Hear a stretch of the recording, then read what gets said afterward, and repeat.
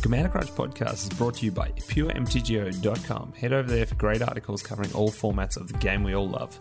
This podcast is also brought to you by Josh and Pat's MTG Bazaar, your home for Magic card auctions in Australia, New Zealand and Malaysia. Now, on to the podcast. It's breakfast time.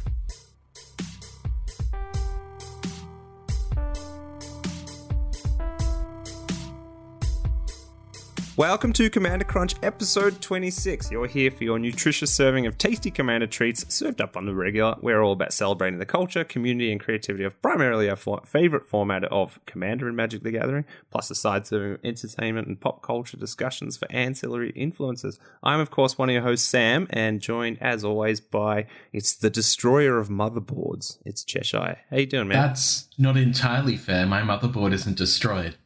What happened to it? That is a good question, and I do not know. But it's definitely not destroyed. So it lived to tell a tale. It is currently living. I'm using the back USB ports for the most part for my important peripherals, although my top camera for some reason is running too slow, which means that I think one of the ports in the back of the PC, I'm using the wrong USB type, which is quite possible, which is probably why it's slow. No, my computer just decided to die at the start of the week because it's a piece of shit and hates me. So I had to take it all apart, reseed the RAM, reseed the graphics card, clean the entire system out just in case to get some of the dust out. And yeah, now it's just miraculously working fine. I turned it on its side. I plugged everything back in. I turned it on and it kicked to life. And I was like, wait, what? Like, it doesn't make sense. So obviously, there is some sort of power connection in there that is just absolutely fucked. I don't know. But hey, now it's working, and Kaldheim is coming up, and Sam, I don't know about you, but I'm going to be streaming early release Kaldheim stuff, apparently. Yeah, I was gonna head over to that because of course, we will be not getting again product as quickly. Don't get me started. Yeah, that's the thing. I'm never gonna sit there and go, why? How dare you and whatever. Like, it is what it is. It's don't look at Facebook then. Yeah, I know. Yeah, not me. I'll take the smiling approach. You'll take the probably more realistic approach, which is fine. No, I was defending Wizards because we're in the middle of a pandemic still. Exactly. It's shitty in America right now. Our guests will get there in a second. They can absolutely confirm this. And shipping is a problem, and port strikes are a problem, and everything is delayed, and there's stuff backed up everywhere, but there are certain creators in the Magic content sphere who, for some reason, feel like they want to jump on Wizards' official Facebook page and yell at them and scream at them and say, you do this every time, you're shit. And it's like, guys, just back the fuck off. Back off. We're in the middle of a pandemic. Yeah, exactly. Like, I've said it before. It's my approach anyway. I mean, I don't want to tell people how to think, but like, I find it a lot less stress on your life when you tend to not expect things out of anyone, and then when you get things, you're pleasantly delighted. But like, it's if you're expecting that much from a bloody company, it's like, just chill the hell out. It's fair to expect that you have your pre-release on time, and we're the only country in the entire world that has the problem. But in the same vein, like, we're in the middle of a pandemic. We're in a special case, exactly. Asterisk footnote, totally. So yeah, exactly. And it creates problems, and it's like Commander Legends was delayed, like, on product for us to open, but you know, we still had some limited pre-release, which was fine. We had a pre-release, and then it's like we lost a few weeks there, and it's like, okay, we'll deal with it, it's fine. But yeah. And I want to point out that, you know, it does affect what I do, what we do, because there's no product opening videos from us, and there hasn't been for a while because of these issues. But I mean, at the end of the day, I'm not a physical store. I don't need to worry about the fact that, you know, everyone's buying their singles and their products overseas. Not that on pre-release weekend you have singles available anyway, unless you are not a store, in which case you need to sort out your own finances and how you do business, because that's, like, you shouldn't be selling on pre-release weekend singles anyway. Like, just chill. Like, you don't need to, just chill. Anyway. Yeah, I was going to make a joke that you somehow managed to eloquently put the word port in there, and then it linked back to USB port, and I was going to make a joke about you're on the right ship but the wrong port with USB port, because... Don't say that. It will take me back to when I was drunk. I know. But also that you know we've had some funny times with your USB ports and learning about which one is feeling fruity on a certain day and which one's feeling a bit jazzy with its noises and stuff, because some of the mic issues we've had with you and I've had to sort out in editing with like cleaning up some audio because the that particular USB port put some really nice Johnny Five noises throughout your audio. So We'll figure out. But someone please buy Chesh some more USB ports. I don't know if that's a thing you just buy or you just buy a new computer. I don't know. That's not how that works. I know. I haven't built a computer in forever. It's like exactly. And what were you saying the other day? We've got guests. Yeah, exactly. We'll move on to the guests. Exactly. We're going to do that. So, as we always do, we love our guest profiles with the community and creators, and they become a place to share and explore the essence of Commander, of course, and why we play in an effort to promote and celebrate these qualities.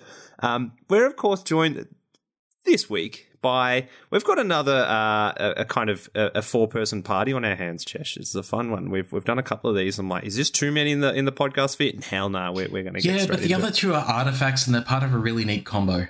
There you go, exactly. So we're, of course, joined by Andy and Nick from the Scrap Trawlers, which is a budget Magic EDH streaming and video series that brings together some great members of the community for some great themed brewing challenges and just focuses on having a great positive time. So how you doing, Andy and Nick?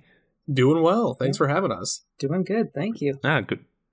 Good to have you here. So, we've been a bit of a, we've been fans for a little while now, and seeing what you guys have built, especially over, I guess, last year. I think a lot of us were put into a point where, we're not playing as much. We can't really play physical Commander, that kind of thing. And I know a lot of people streamed before that, but it's like, what do we do? And Andy, I know you write for Cardsphere, and have always had some great views on the game and everything. So it's to see that go embodied into a kind of series which is, especially as I said, spoke to me, because it's like, I generally brew things with the cards I have. I'm always looking for ways to kind of avoid those staples if possible, and also just like put myself into a brewing challenge if possible, because restrictions breed creativity. So do either you want to, you both touch on what your journey was starting up Scrap Trawlers last year? I'll let you take that, Andy. Yeah, I'll take this one. It's kind of a long story. It basically started off with my local play group here in Milwaukee, which is just me and a married couple that I'm friends with, Zach and Teresa. So when I got back into Magic, the most recent time, I got back into Commander pretty hard, mostly because I was watching a lot of videos on YouTube, like Command Zone and Commander Versus from Star City Games. And after a few months of playing with my friends, I said, hey, you know what? I think it'd be fun if we just do like deck challenges. Like every month we just come up with like a new theme to build around. And so we started doing that, but we always needed a 4th player and we had trouble finding one. About a year after that, I started talking with Nick on Twitter, and then we met up at Command Fest Chicago in November of 2019. Which nice. Is it doesn't seem that long ago, but it kind of is. It doesn't, but then sometimes it feels like 20 years ago. It's like it's a weird time rift that it's either really small or really large. Right. I definitely find it's super strange. So Nick actually then joined my local play group. He became our 4th, and then nice. Shortly after that, COVID happened, and then the play group kind of had to stop meeting up. We did continue on through Cockatrice because our friends Zach and Teresa couldn't do the webcam stuff. So we've been playing on Cockatrice ever since. But I came to Nick with the idea of, hey, maybe let's do some more stuff with other people and let's do it on a stream. And let's kind of do the same thing. We do monthly deck building challenges, and we do it on a budget because, like you said earlier, breeding, restrictions, building with restrictions, breeds creativity. Yeah, exactly. It's a lot of fun. Nice. And I've really enjoyed the as it's evolved as well to go, well, we also need a platform just to kind of talk about it and just have fun and that kind of thing. So Scrap Chat's been a very welcome part of it. But it's been super cool to see also. It's kind of what I like to do on this show as well. It's just give people their time to highlight the way they would approach the game, and that's really interesting for sure. That like who's, you know, how's Lenny going to approach a deck, that kind of thing. How's Andy from Guardian Pod going to approach a deck, and that's such an awesome open forum. And especially, I was having the thought while preparing for the episode this morning. I was like, well, I think that kind of challenge really, really kind of cultivates is that fun of playing the game when you're not even playing the game, which is brewing in a social kind of environment. Mm-hmm. Like you're kind of brewing together. Again, like, correct me if I'm wrong, if this doesn't happen as much, like, do you brew the deck in isolation and then, you know, you'll kind of go to the table and then you kind of show your deck off, or is it more like we're helping each other and kind of stimulating that process by going, oh, how are we going to build this? And, you know, I know, like I said, Lenny's one of those people who always have cards. I'm like, what? I've never heard of that, and I want to use it. That sounds amazing.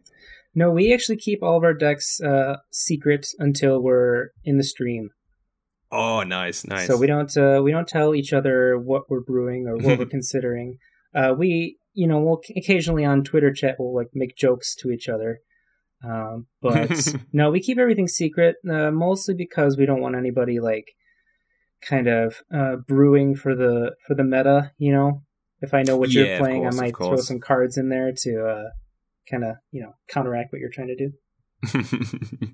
Exactly.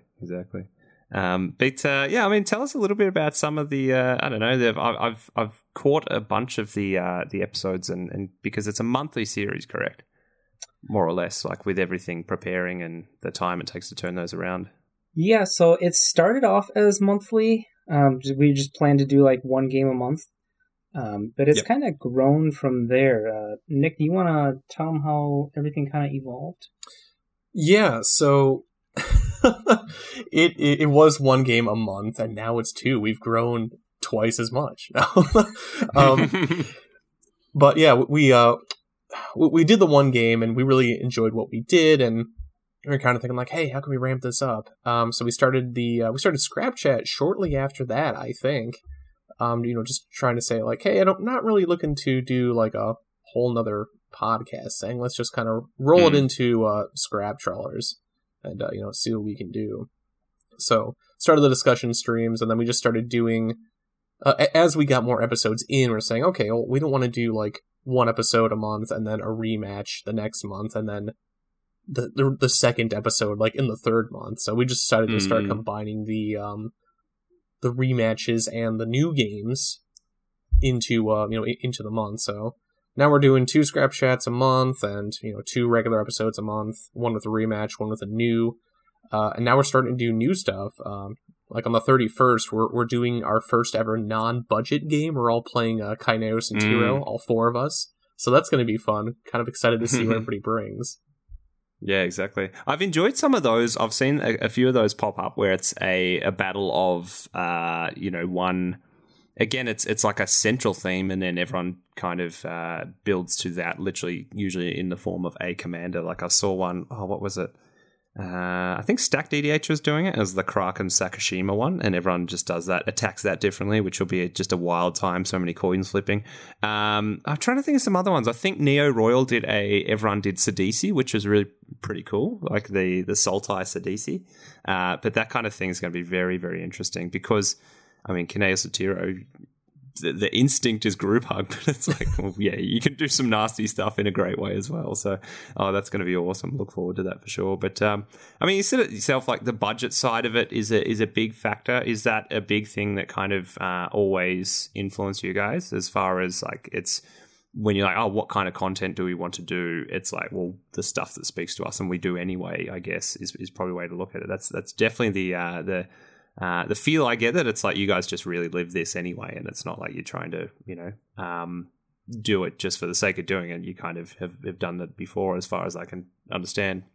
Yeah. So my local play group, originally our challenges weren't budget, but then one of our challenges was build a budget deck. And then after that challenge, we're all like, that was actually awesome. Let's just keep doing that. And so from then on, all of our challenges were budget. And we kind of carried that forward into Scrap Trawlers. And, like we said before, restrictions and everything. But also, it saves us money. Because, Nick and I are building new decks every month.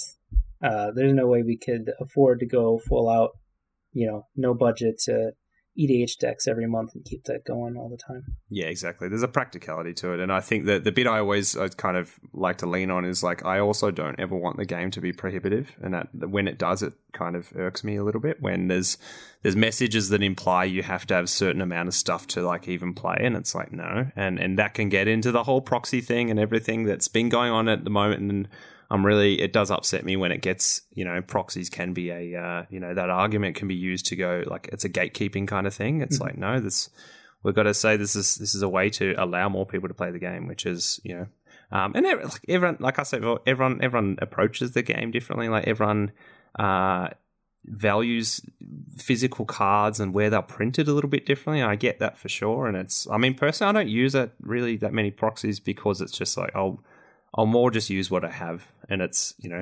I kind of usually find something else to play if it's like, oh, I could proxy it actually, and it's fine. But I'd probably, if I was going to proxy it, I'd want to really, really do the art myself or something, or I'm probably this far away from getting a few from some of the people we know in the community, getting some of those really cool proxies. But for me, it'd seriously be, it wouldn't be powerful pieces. It'd just be weird cards I just don't have. It's not doing it to kind of bolster the power or anything because, and you guys can speak to this too, but I guess my theory is that like, you found the fun in the game is in that Goldilocks zone of, there's enough time in the game for people to do their things. It's not too cutthroat and it's probably more social, and that's where almost more of a budget game kind of lends itself to. Yeah. I don't know, like Chesh, actually, I've never talked to you much about budget philosophies anyway. Like it's, how much, I know you kind of pivot your collection around a bit. Like that's kind of more a practicality thing. But have you brewed much when it's just like actually just the focus is something budget? I have actually. I've done a couple of different budget decks over on the YouTube. Yeah. And mostly, like for the most part, the reason that I do, and I don't do them very often, but I do them when I can.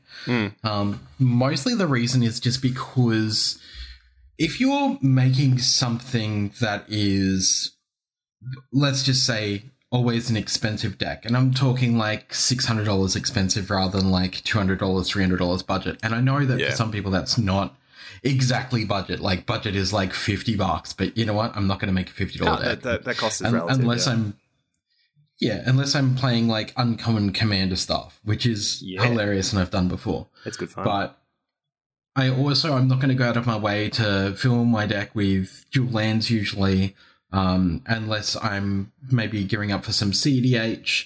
The same with, expensive artifacts. Like I'm not going to play a Mana Vault because you don't need it.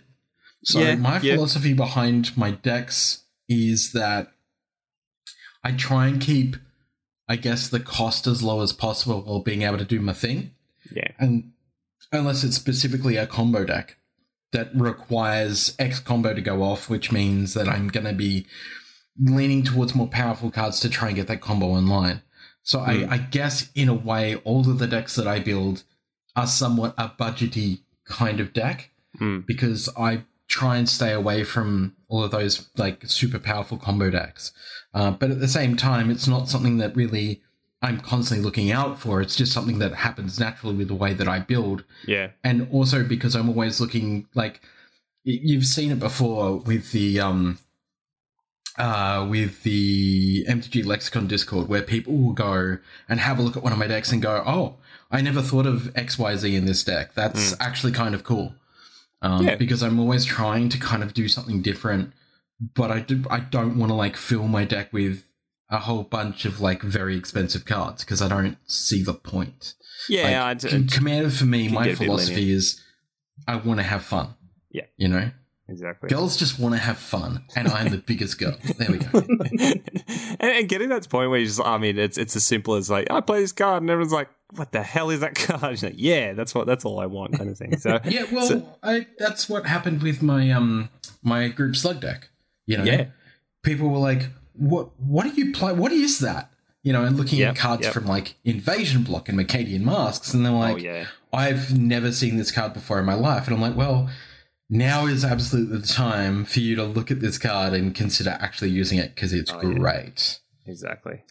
So, I mean, well, that's a good way to kind of lead in. But Andy, Nick, I think just as examples, like what have been some of the challenges, and we can of course check the last episodes, but even before that. But like some of your favorite, challenges, be it budget or theme or whatever that you've kind of run through. All right, so what have we done? The one that's coming up next month with Mana Curves and Jason All. So far, that's been the most challenging challenge, at least for me. Nice. I'm just gonna toot my horn here. I brew a lot of decks. I don't build everything I brew, but I brew like 2 or 3 decks a day. Yeah, it's kind of a lot. Yeah, I just. If you're good at your job, you get a lot of free time, so don't fire me. But no, it's just sometimes you don't want to rebrew, this or like play the same deck that you've already brewed a couple times over, stuff like that. Besides that, I think one of the most fun challenges we've done was our Halloween episode, where they weren't. We had tribal themes, but they weren't tribal in the sense of like the magic aspect. Like Slashers isn't really a magic tribe, so you just kind of have to make it up as you go, and it was really sweet. So I think that was my favorite episode so far as far as themes go. What about you, Andy? Yeah, I mean, I think we've had some really fun themes. So the one we have coming up next month that Nick mentioned is actually called Strengthen Your Core. And each of us has to brew a deck with at least 25 cards from core sets, including the commander. Oh, I saw this. I saw this a little while ago. I haven't really had any problem with that. But I've had fun with this format. What else? The horror one, I did Nightmares. So I did, that was led by Brokos. I just had, it wasn't like all nightmare creatures. It was just like themed around like nightmares and dreams, different cards. What else? What was the theme that we had for when I played Kess? I don't even remember what our theme was for that, Nick. Oh, what was that? I don't even know what I played. I just know that you whomped us.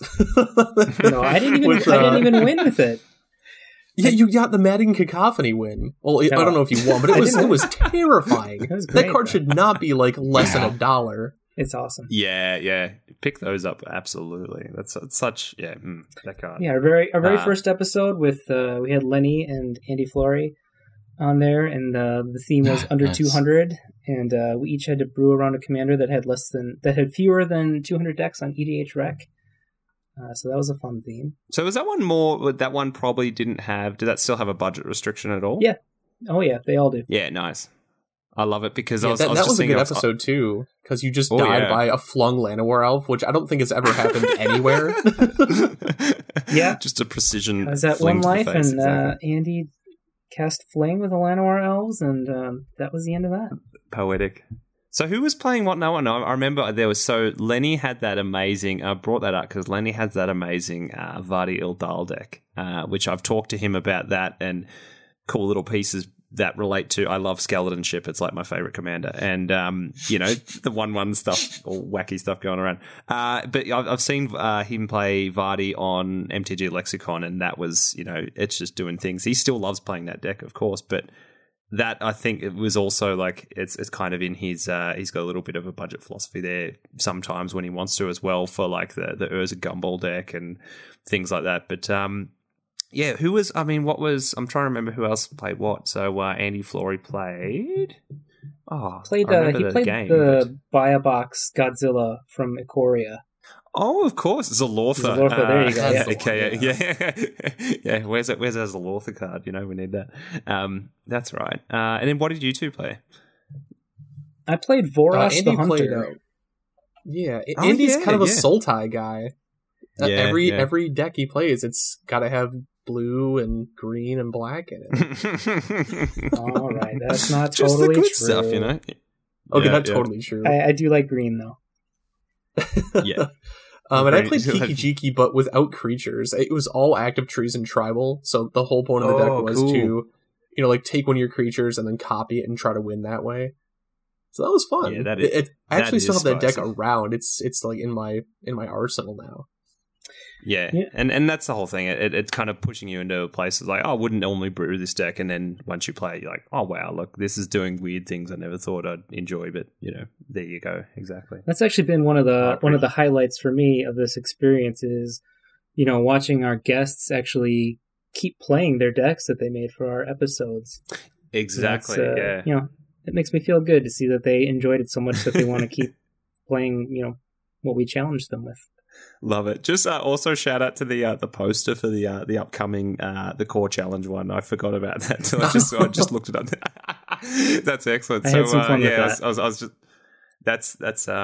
that's a good time. So there's of course, I mean, check out Scrap Trolls on Twitter, but you'll see the it's a magazine cover, and I don't need to say more than that. You just have to check it out. It's very, very good. But so I mean, for the core challenge, I was going to say, so do the commanders have to be from the core set or no? Yep.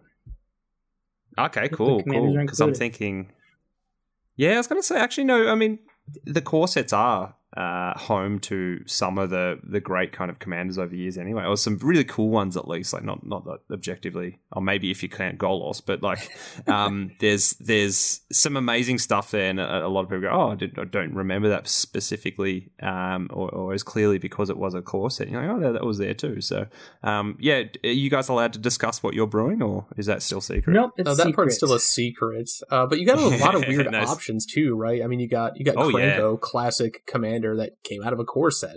Like you could have gotten that, I believe, in one of those intro decks whenever that core set came out. But then you got jank like Ambassador Loquatus, where you can just pay 3 to mill somebody for 3. Stop it! That's what I'd play.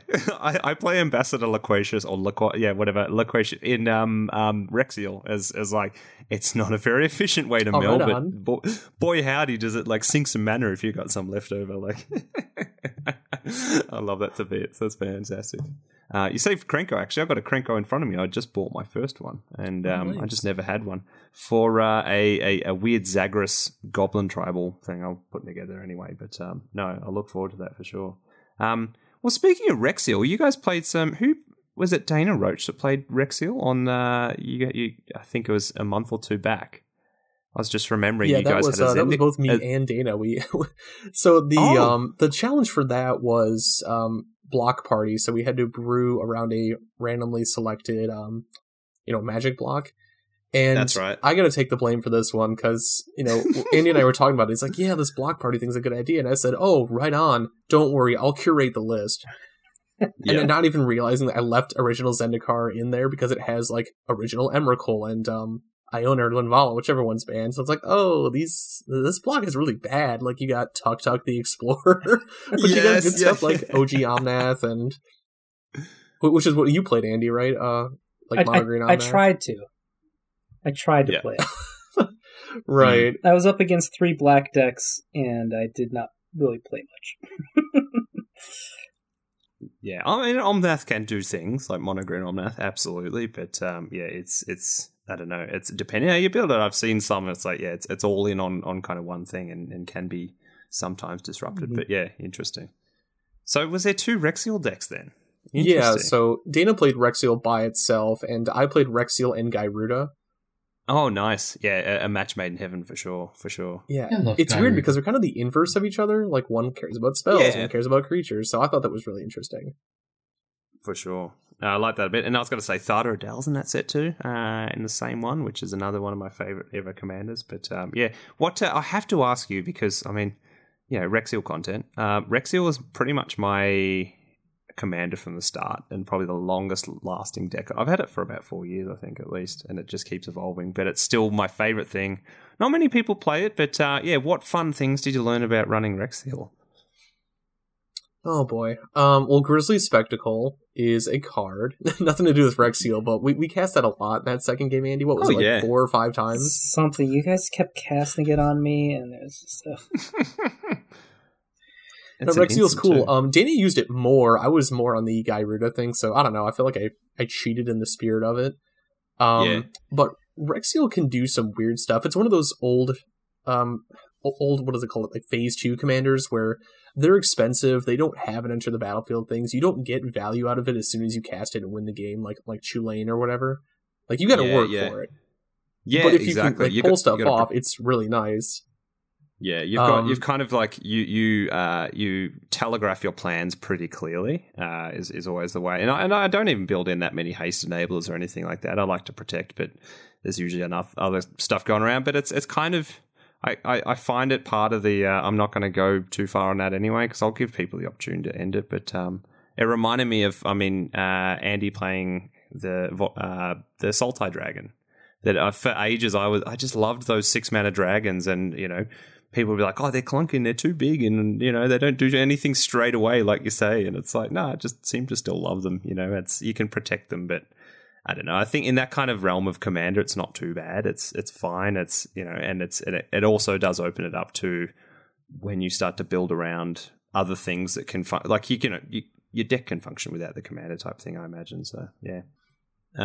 It's what was next anyway, but as far as digging through all those though, but do you have any standout like budget either concepts or even specific cards you guys have both found in all of your explorations that you tend to go to as like here's a way to do a thing that is that you usually want to do but or is usually prohibitively expensive because it's on a staple elsewhere? Like are there common things you go back to, or you kind of like treat it new every time?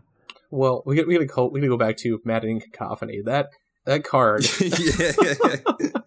So Andy played it in his Kess deck, and being able to kick it to Liberty for half, copy it with what was it, like the Mirari Conjecture or something, and then cast it from the graveyard, not kicked but copied again. It's just like ridiculous. Like, oh, mill 75 cards, pass the turn, and that was it. And never mind that. What's the card that just doubles mill far out? And not the $60 commander, the just the curse or whatever. Like that's a bittersweet way to take out a player, but it exists, I guess. But like in a budget meta, like it's kind of different, right? So whenever you want to build a deck, like if you're going to build a budget deck, you have to fight against a couple different axes, right? You got to fight against the rising cost of the game itself. So there's just some cards that you might not even be able to play, like Sol Ring, still like a $2.50 card. If your budget limit is $50, you might not be able to fit it in there. Yeah, totally. You're also playing against other players who may not be playing budget. So, like me last night where I played Vadrock against the Guardian Project and Chain, it felt really good to win with like a $47 deck. But that's not what's going to be everybody's experiences. Like, you could go up against like somebody's Sliver deck that costs $40,000 and you can just get swamped. So yeah, there's that. But there's some cool things within the budget meta, where everybody's playing in budget. Like aggro is very viable. It's not normally good in like I would say normal Commander. Kind of a reflection of if you'll follow me on this journey. Budget Commander is kind of a reflection of CEDH, where there are some things that just work really well. And it's kind of like a whole different game, right? Budget Commander is kind of the same way. Nobody has like 3 or 4 board wipes because, Wrath of God is like, what, $5 or $6? You can't fit that in your deck. No, it's ridiculous. Yeah. You gotta wait for the Blasphemous Act Reaper to get it, sub $2. And you might only see one in the game. Yeah. Or is it more... Mill is also good because no one's running Eldrazi or Nexus of Fate or stuff like that. That's true. Yeah, I was going to say with the board wipes, though, you could play, I guess, the 6-7 mana type ones, like, more expensive mana cost type ones. But I mean, I guess there's a few in the $2 range anyway. But yeah, I mean, what kind of price are we talking when you do actually put a limit on it? Which is funny because I was just about to bring this up. Like on particular cards, you mean? Oh no, as in like a whole deck price, or is it a card base that's like no card over this much? So our budget is $50. That's using that's right, yeah. TCG USD prices, but that excludes the basic lands and the commander. So if you want to do a super expensive commander, you can. It won't count against your budget. The rest of it has to be $50 or less. Yeah, much like the Urza's Gumball Machine. Shout out again to Lenny. That was it was like here's the commander that costs way more than the all of the sum of its parts. Like it's just, and there's a delight in that. Like I mean, you touched on it, but it's it will be. I can't think of many of these games I've done it, but it is like a bit of a like you're putting a bit of a like playing these in normal games a bit of a handicap on yourself to go, oh, cool. Imagine if I did actually beat the person who put $3,000 into the deck and is finding that their strength in how they're existing in this game. It's like, no, I've got to use these really powerful cards. Like, oh, I might beat you with something weird. So, and again, it's where kind of a bit of joy in skeleton ships come from. It's, not particularly. It's more just it's probably not particularly budget, but it's just like it's just not the best because it doesn't have to be, and that's kind of more fun, of course. But yeah, for sure. No, I lost where we're at there, so I keep going down little pathways, but it's what we do around here. It's fine, for sure. But no, it's other than that. I mean, we weren't going to go through like your full. We usually do profile questions, but being 4 people here, it's kind of probably go on a bit too long. That's all fine. But yeah, I mean, do you have? Yeah, we talk about the discoveries, but also like pet cards that appear, be it in your budget decks at all, or just in general that like you both look towards as like, oh, I want to find a way to play this. None that come to mind for me that I play, but one that I've noticed Andy play, and he can confirm this. Mana Geode is a ramp card that I just keep seeing, and I don't play it anywhere, and I think maybe I should. What is it? It's a 3 mana rock, but it ETBs and it's, you scry 1, and it just taps for whatever color you need it for. Like, that card's really sweet. Another one that just got reprinted that Andy was playing was Explorer Scope, which I've started putting in some decks. Yeah. Like, you can't afford Sol Ring, but Explorer Scope, if you're playing like, I don't know, like a 40 land deck, you can just look at the top. Oh, I got a free Rampant Growth, and you can get that multiple times. So for 17 cents, how can you not play it? I've heard a few people saying every now and then, like, just try this, especially in like say your Boros decks that like need a bit of a hand in that kind of department. It's like it can be a decent card, especially like I love it in decks that actually care about the top of the library. That's the bonus synergy. That you kind of the hidden mode of it. It's like like a what do you call it? What I played Victus Asmati, it's like, oh, well, you kind of want a big permanent on top, and if it's a land, it clears it out and just puts it on the battlefield first, that kind of thing going on. Nice. But yeah, that's an interesting one because it also crosses over a little bit to Chesh was talking about last week about first of all, no, it was a few weeks ago because it was like we hadn't seen that many boats in Coldheim spoiled yet, but you just wanted more boats. But did you see the one I was saying Chain of Commander did a great episode? Sorry, going down the tangent path. We'll get back to Andy's pet card in a second. But Chain of Commander did a great video on common, just nice common cards in Coldheim now that the whole set's kind of been more or less listed. And there's the great boat, and I need to pull it up now to find out exactly what it's called. But it really reminded me of Explorer Scope in that, and it's probably more of the traditional boat you're looking for, Chesh, if you really want your boat in your boat deck. But it's got a name I'm never going to remember. Here it is, Raider's Carve. The 3 mana 4/4 vehicle, and when it attacks, look at the top card of your library. If it's a land card, put it on the battlefield tapped and crew 3. So, yeah, it's interesting. Of course, the Explorer Scope's going to come down a bit earlier, but and bolt on a creature. But it feels that way that we might start seeing this card have some utility for sure. So, all right. So I have a question. Yeah, fire. All right. So it's an artifact. Yeah. It's a vehicle. Yeah. It's a boat. Yeah. But it technically finds you a land? Oh, yeah. There's a few yeah. I see where you're going with this. Wait a second. It's a boat. Why is a boat finding land? I'm just, I guess, a little confused. I assume, and we all know what that means, but I assume it means that the boat is traveling along the Great Ocean and discovering new lands, I guess, is one way to look at it. That's the simple answer, yeah, I guess. No, I don't like it. Fair enough. But no, it's there. But I don't know. I do want to, I do expect to start to see that on a couple of, just surprising. Oh yeah, this, you might actually see this get 2-3 lands off the top kind of thing. It's going to be interesting. So yeah. Andy, did you have a pet card in that realm as we were just speaking about that you've kind of or you looked at to try and include in the decks? Yeah. I guess I have a few cards that I pretty much try to include almost as often as I can. One card back to Nick saying, aggro is, really good in budget. So is Aetherize. Because a lot of people are going aggro. So Aetherize is super cheap. So it's easy to slot in there in your budget. And it always protects you. As far as board wipes, I really like Garruk's Wake. I know it's expensive to cast, but it definitely does its job, unless it gets countered, of course. But I tend to run those cards pretty frequently when I'm doing blue or black, respectively. And I definitely see.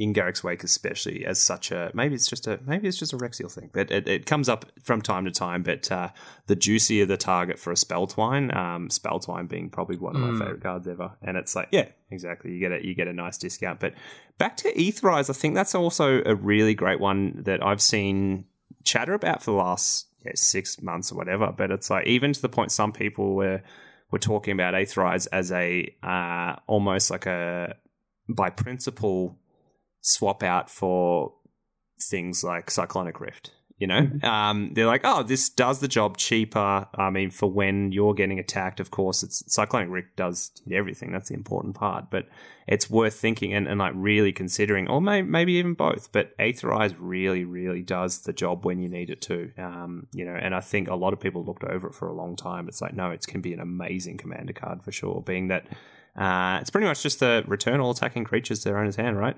Yep, that's it. Yeah. And also, I mean, not to mention, I just need to check the wording because I haven't played it in a little while. It's not attacking you. No, it's just all attacking creatures. Yeah, there's more utility in it than it looks as well. Like it could be your own things, be it if someone's, I haven't played Modern for some time, but Settle the Wreckaging, I guess, is that the one? Yeah. Pretty much. The white one? It's two white, two colourless. What's that, Jesh? 2 white, 2 colourless? Yeah. I just remember the classic LSV play with the Settle the Wreckage, wasn't it? Like he bluffed, and it's like one of the great bluffs in the game. The Settle the Wreckage is... There was an Ixalan card, wasn't it? I haven't seen this in play for ages. Ixalan. It's 2 white, 2 colours. Exile all of your opponent's attacking creatures. They can go and search for a land for each creature exiled this way. That's right. It does happen. Yeah, I'm pretty sure it might have been Max Crandell, might have been someone else I was playing. And someone settled me. I was like, whoa, I haven't seen that card for a while. But yeah, it does work in Commander, and it happens. And you're like, oh, I had answers for most things, indestructibility, hexproof, whatever. But then you get Settle the Wreckaged, and it's like, oh, that hits on an axis I wasn't really ready for. So yeah, Aetherize kind of can actually even hit on that axis too. What was it? I was just having a look at, in a weird, me, I'm going on tangents, but in the weird tangent of and related sphere of Settle the Wreckage is cool instance that you use during combat. And the one I've seen once or twice, but I think needs to see some more plays, Comeuppance, that 3 and a white instant. And I don't know where the price is and if it fits in budget realm, but I don't see it much. Yeah, that one's a little pricey just because of like how much of a blowout that card is. Like if you're able to do that correctly, that's like, pay whatever mana, kill a player. It's really good. Yeah. And it was such a forgotten card, and I think it's gone up a bit recently because people are like, it's like blowout card. $8. Amazing. Yeah, prevent all damage that would be dealt to you and planeswalkers you control's turn and by sources you don't control. You. So, I mean, you're doing that way. You can't do it to someone else. If damage from a creature source is prevented this way, deals that much damage to that creature. If damage would be from a non-creature source, it does it to its control. But like far out, that's actually a bit more powerful than I thought. That's a time for sure. The other one I was going to say, I actually picked this card up the other day when you talk about Aetherize, and maybe I'd seen it, maybe not, but it just like I was like, wait a second, there's Aetherize, and if you really want to run a second Aetherize, there's Aether Spouts. Yes, that's my preferred version of the two. Another mana, and I was just looked. I'm like, wait a second. Maybe it's me like playing this game for more and more years and realizing that something on the top or the bottom of the library is very, very like powerful. If it's a way to get rid of things that maybe couldn't be gotten rid of before, or like the reanimation deck might have a hard time doing it, whatever. But basically, it's Aetherize for each attacking creature, its owner puts it onto the top or bottom of their library. So they get to choose, of course. But if they choose, I think they're incentivized to go bottom, but even top, it's kind of like time walking them a little bit, which is really interesting. So yeah, that's a time for sure. And that's only 5 mana, so yeah, love it. What I was going to say, I had a deck, I still do, but it got me thinking about all the big instants to possibly run.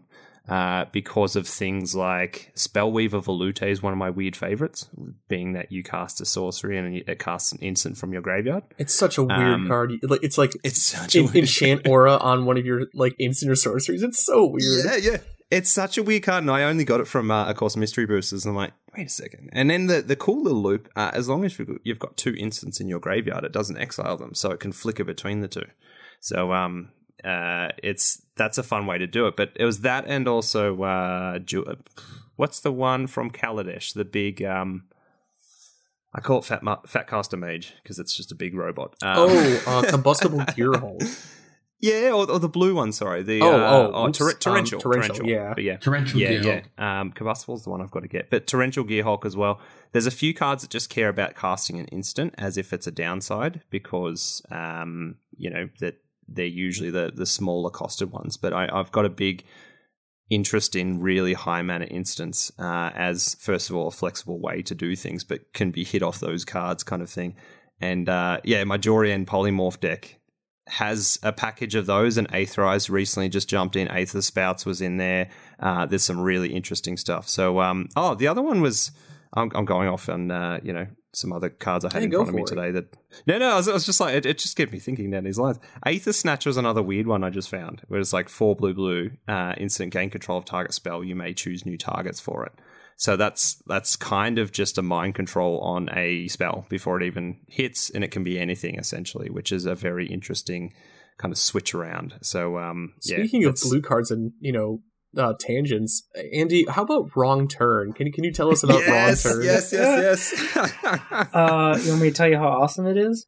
Because it's really you awesome. love that card. I do. A really it's big fan. It's one of my favorite cards from Commander Legends, and thankfully it is budget friendly, so you're going to be seeing it. You're going to be seeing it in several games. I've already seen it. I don't like it. you stole my what was it? You stole Malcolm from me and gave it to Caleb. It was awful. Yeah, and then he went and let it die, and then you got to get it back from your command zone. I was like, why? We need him to not have that, but well, I didn't have control of it. So. Yeah. I want to see somebody, cast that in Dralnu and just, Blasphemous Act on the stack. Like, wrong turn, you can have Dralnu stack 13 permanent. See you later. Oh, snap. Yeah. That's a perfect way to use it. And I think that's the thing with that card. I saw it, remember it got spoiled or whatever. And I'm like, that's such a commander card. That makes me happy because there's not like the obvious way to use it for just your advantage. Like it really does incentivize a conversation, first of all, and a power shift on the table, which is really fun. And then usually between 2 other players. And then also like the whole thing, if someone's attacking you with a big beefy and then you wrong turn it, I mean, as far as I know, it's not really attacking anymore. It's kind of someone controls it, right? Is that the way it would work, or is it still attacking? No, it's taken out of combat. Oh yeah. Yeah, that's exactly. Like, so there's things there. It's like, well, first of all, it got rid of the thing that would potentially kill me, and then it puts it as cutely as it is shown in the art. It's like the monster just appears somewhere else, and it's like, what the hell? I have no memory of this place. No, it's amazing, and I'm really happy to see so much in that set that really did capture the very like heart of Commander, a lot of nice, fun, casual Commander. I don't know if you use casual as much of the word these days, but I think a lot of us agree it's fun Commander or like social Commander. But like those kind of cards that they're not so obviously about that high-powered thing immediately. It's more giving you very interesting options and interactions kind of thing that has a charm to it for sure. So, I was going to say, anything else that you guys have found in Commander Legends now that I haven't talked about that set for a little while, but we're still seeing it have absolute ripples through, what we've been building, playing, whatever. Oh, go ahead, Andy. There's so much in that set to talk about. Oh, yeah. I mean, wow. From a budget standpoint, I've barely begun to really dabble in it. There's one of the things that I'm kind of addicted to right now is using cheap rares that do something very specific and kind of different. And I think Commander Legends gave us quite a few of those. Absolutely. Some of the will cards, like obviously Jessica's will is not budget because certain podcasts said it was really good, and then it like quadrupled in price overnight. And I still don't think it's the best will, but that's not me. That's fine, you know. Like it's. But yeah, there's those. There's so much that it's just not even come into my mind right now. But there's a lot of good cheap rare cards in there that I'm gonna definitely be playing with in upcoming episodes. Yeah, nice. And I think so much of that set. Yeah, exactly. So much of that set is really, really affordable at the moment. There's like amazing cards that do something pretty crazy that I feel like a few years back we would be like, oh, that's like what an incredible effect on the game. That's a $10 card. And there's so much of that it feels like in that set. And as I was saying, I honestly feel the Akroma's Will is like maybe one of the craziest things. Like it's just...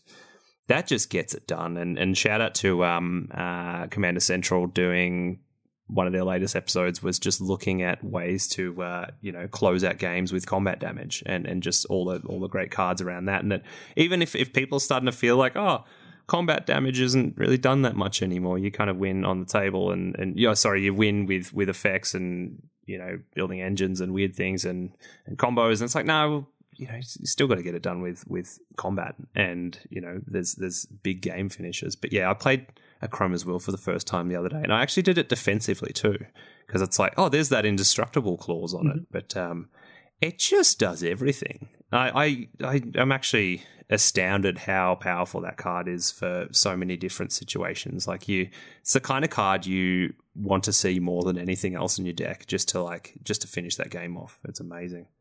So, yeah. Also, you guys played with Soul of Eternity yet? I keep going on about that card. Every time I see Soul of Eternity, I get that itch. Like, you ever build a commander deck where, like, or you brew one, you're like, okay, one of these days I'm going to pull the trigger and I'm going to build this deck. Brian Stoutarm has always been that commander for me. And so I saw Soul of Eternity, I'm like, is this it? Like, are we doing this right now? Yeah. And I'm not there yet, but I'm very close. We've got another Serra avatar, essentially. Exactly. And that was like... I've said before, it's like that was one of those cards when I started playing Command. I'm like, what? That surely doesn't do what I think it does. It's like, no, that's a 40-40. And it's like, and it was like fairly costed at like a stupid amount. And, it had the clause about can't be like dumped in your graveyard to abuse it and everything. And then they just printed another one that is literally like 50 cents now. And it's like, it's powerful depending on what you do with it. But it is just a big dumb 40-40 beater, or... In the right circumstances, it's 200. Like it's that kind of thing. And then it doesn't have that whole downside, can be just dumped in the graveyard and reanimates itself. It's like it's just got that if you want to do it, and you get 3 copies of it. What was it? What's that mechanic called? It's got Encore. Yeah. Oh my goodness. Why? I know.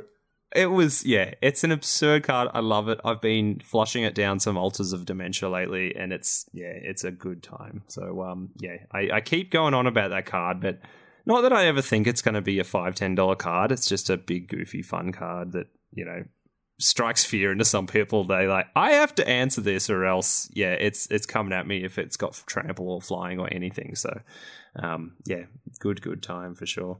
I was going to say, I alluded to it before, but Coldheim is almost among us, and we've got cards coming up. But do you guys see anything you're excited to build from Coldheim? Oh boy, Andy, I'm going to let you take that one. I think you're a little higher on the set than I am. Yeah, I think I am. I'm very tempted on building the new Tibalt, the Valky God of Lies, Tibalt Cosmic Imposter. I might end up building that one. I think Tibalt is just so much fun because I enjoy casting other people's stuff from other zones. I like that a lot better than just stealing things outright. I like to get it from top of their library or exile or whatever. Thada from their library. Yeah, exactly. Yeah. Sol Ring Tribal. Yeah, exactly. Sonic the Hedgehog stealing all the rings. Exactly. It's a good time. But yeah. And that being sometimes the thing that people take, they're like, oh, they get really upset about it. And it's like, oh, it wasn't in your hand. I wasn't like, I was stealing it off the table 2 for 1. It's like, you didn't have it. It was just in your library. I just got it. Exactly. Yeah, that's Burgi is good. God of Storytelling. One that gives you a red mana every time you cast a spell. That seems like a lot of fun. I forgot about that. Yeah, whenever you cast a spell at red until end of turn, you don't lose this mana as steps and phases end. So it does empty at the end of the turn though. Yeah, okay. That's the way I read that, the dragon from, was it Zendikar, the mythic one? I really, for some reason, my mind just said, oh, that's it. It pours out at the end of the turn. All that red mana, Leyline Tyrant, right? Yeah. And I really thought that's how it was worded, but no, it's got the Omnath effect, but it just keeps the red mana around. Interesting. Nick, you liked that Is It Giant wizard guy. Yeah, if it's got red and blue in it, like, I'm all about it, so... yeah. I am going to brew a deck, right? I've actually almost finished my brew, but it's more than likely it's going to go into my Is It Legends deck, which is just every single legal Is It Legend pairing that you can do, so it's not a good deck. I don't know what the win condition even is. I think it's like Dragon Shift or something to make them all 4/4 dragons. But yeah, I'm just going to jam that in there because that's what we're here to do. Yeah, that is cool. It's just a nice lean one. It's a 3-mana 3/3. Whenever a creature or planeswalker an opponent controls is dealt excess damage, if a giant wizard or spell you control dealt damage to this turn, draw a card. Yeah, if you cast Blasphemous Act, you just draw your whole deck. It's cool. Yeah. Oh, yeah. Wow, far out. That's actually really good. I love how they're playing with like excess damage a little bit lately. It's been a very interesting one, and I mean, hopefully this is still in your budget realm, but I imagine if you guys are playing anything with trample and anything with green, Ram-Through's making it in. Oh yeah, absolutely. That's another card. I guess we forgot about, or at least I forgot about. Every time I see it played, and Andy plays it a lot because he's all about green. It just surprises me because you look at it, right, and you're like, it could be good, and just every time in practice, it's a house. Mm-hmm. Oh yeah. No, I just want to give a Soul of Eternity trample, and it's like, oh yeah, well, you no. blocked it all. Yeah, exactly. I was just having a look at the other one, Furya, Judge of Valor, the Orzhov one. Chesh, it might be time to build another Orzhov Angel. This has like an Is It ability on it. You see that one? Yeah, whenever you cast your second spell each turn, look at the top 3 cards of your library, put one of them into your hand, and rest in your graveyard. It's like, what's that doing on an Orzhov card? That's super strange. Anyway, it's because it has black. Yeah, exactly. But it's a pretty nifty one actually. Because the dumping into the discard pile of the graveyard is clearly black, but you're right. It if anything, this is kind of like a blue-red black ability. Yeah, rather than Orzhov. So I don't know what the white part of this ability is probably supposed to be. The angel and the lifelink and the cleric and all that stuff. But but that's not everything but the card. That's exactly. Maybe the art. Exactly. Everything that doesn't matter. Yeah. Because the one thing you've got to remember is, going by the design philosophy that Wizards have outlined, they reckon that the ability on the card over everything else should be matching to the colours of the card itself. Yeah, that's what I felt, this matches the black side, but not the white side. No, I get the fact that it's an angel and it's lifelink and whatever else, but none of that, or cleric, whatever, none of that shit matters. Yeah. The ability itself is not the ability of an Orzhov card, which is weird. Yeah, no, totally, and it's really felt that way. Like you say, very recently, that it might be something like here's a Naya card, and it's got 3 activated abilities. One's red, one's green, one's white, and each one is just very clearly a thing. Or like, I guess Kenrith's like the best example of that. You just look at it, it's like, each of those abilities have like that's where it came from, and sometimes it is a keyword, like the one keyword represents one of the colors, one the other, but it has been very, very clearly that way for the most part, and that one seems like a very interesting break of that for sure. And I mean, to the point where I'm like, that's just I play Jorian, I love Jorian, and like that's just kind of Jori, and on an angel in Orzhov in colors Jori isn't even. So yeah, very strange. Yeah, there's all that talk about we didn't get white any card draw. Like, look at this thing. Yeah, you draw 3 cards if you're using your graveyard. The white card draw, it's right there. Come on, people. I won't really ever get involved in that argument because it's like things exist. Maybe it's not Simic, I know that, but like things exist, they're just a bit harder to get to, and you're going to have to get a bit more creative. Like there's just interesting ways to do things. But I mean, I said it before, there's a really nice ramp piece in white in this set, actually. Where was it? Is that out of the commander deck? Maybe it actually is. Oh, yeah, I never know with these. Is it that I'll check it dwarf out. or whatever? Oh, no, not that one. It was the Pegasus. So, as I love a cheap flyer that does something, the Starnham Courser. So, the Pegasus for 2 and a white, 2/2 flying, artifact and enchantment spells you cast cost 1 less to cast. So, whoa, that's really good.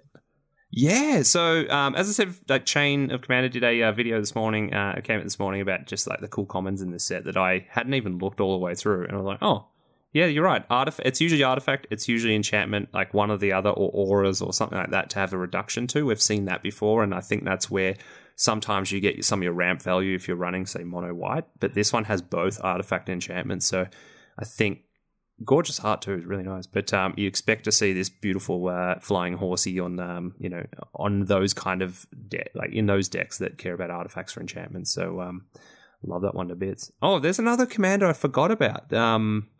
That I think it's probably the first one I'll build. Vega the Watcher, 1 white blue. Oh, the bird. Yeah, that's that goes the owl. I like it.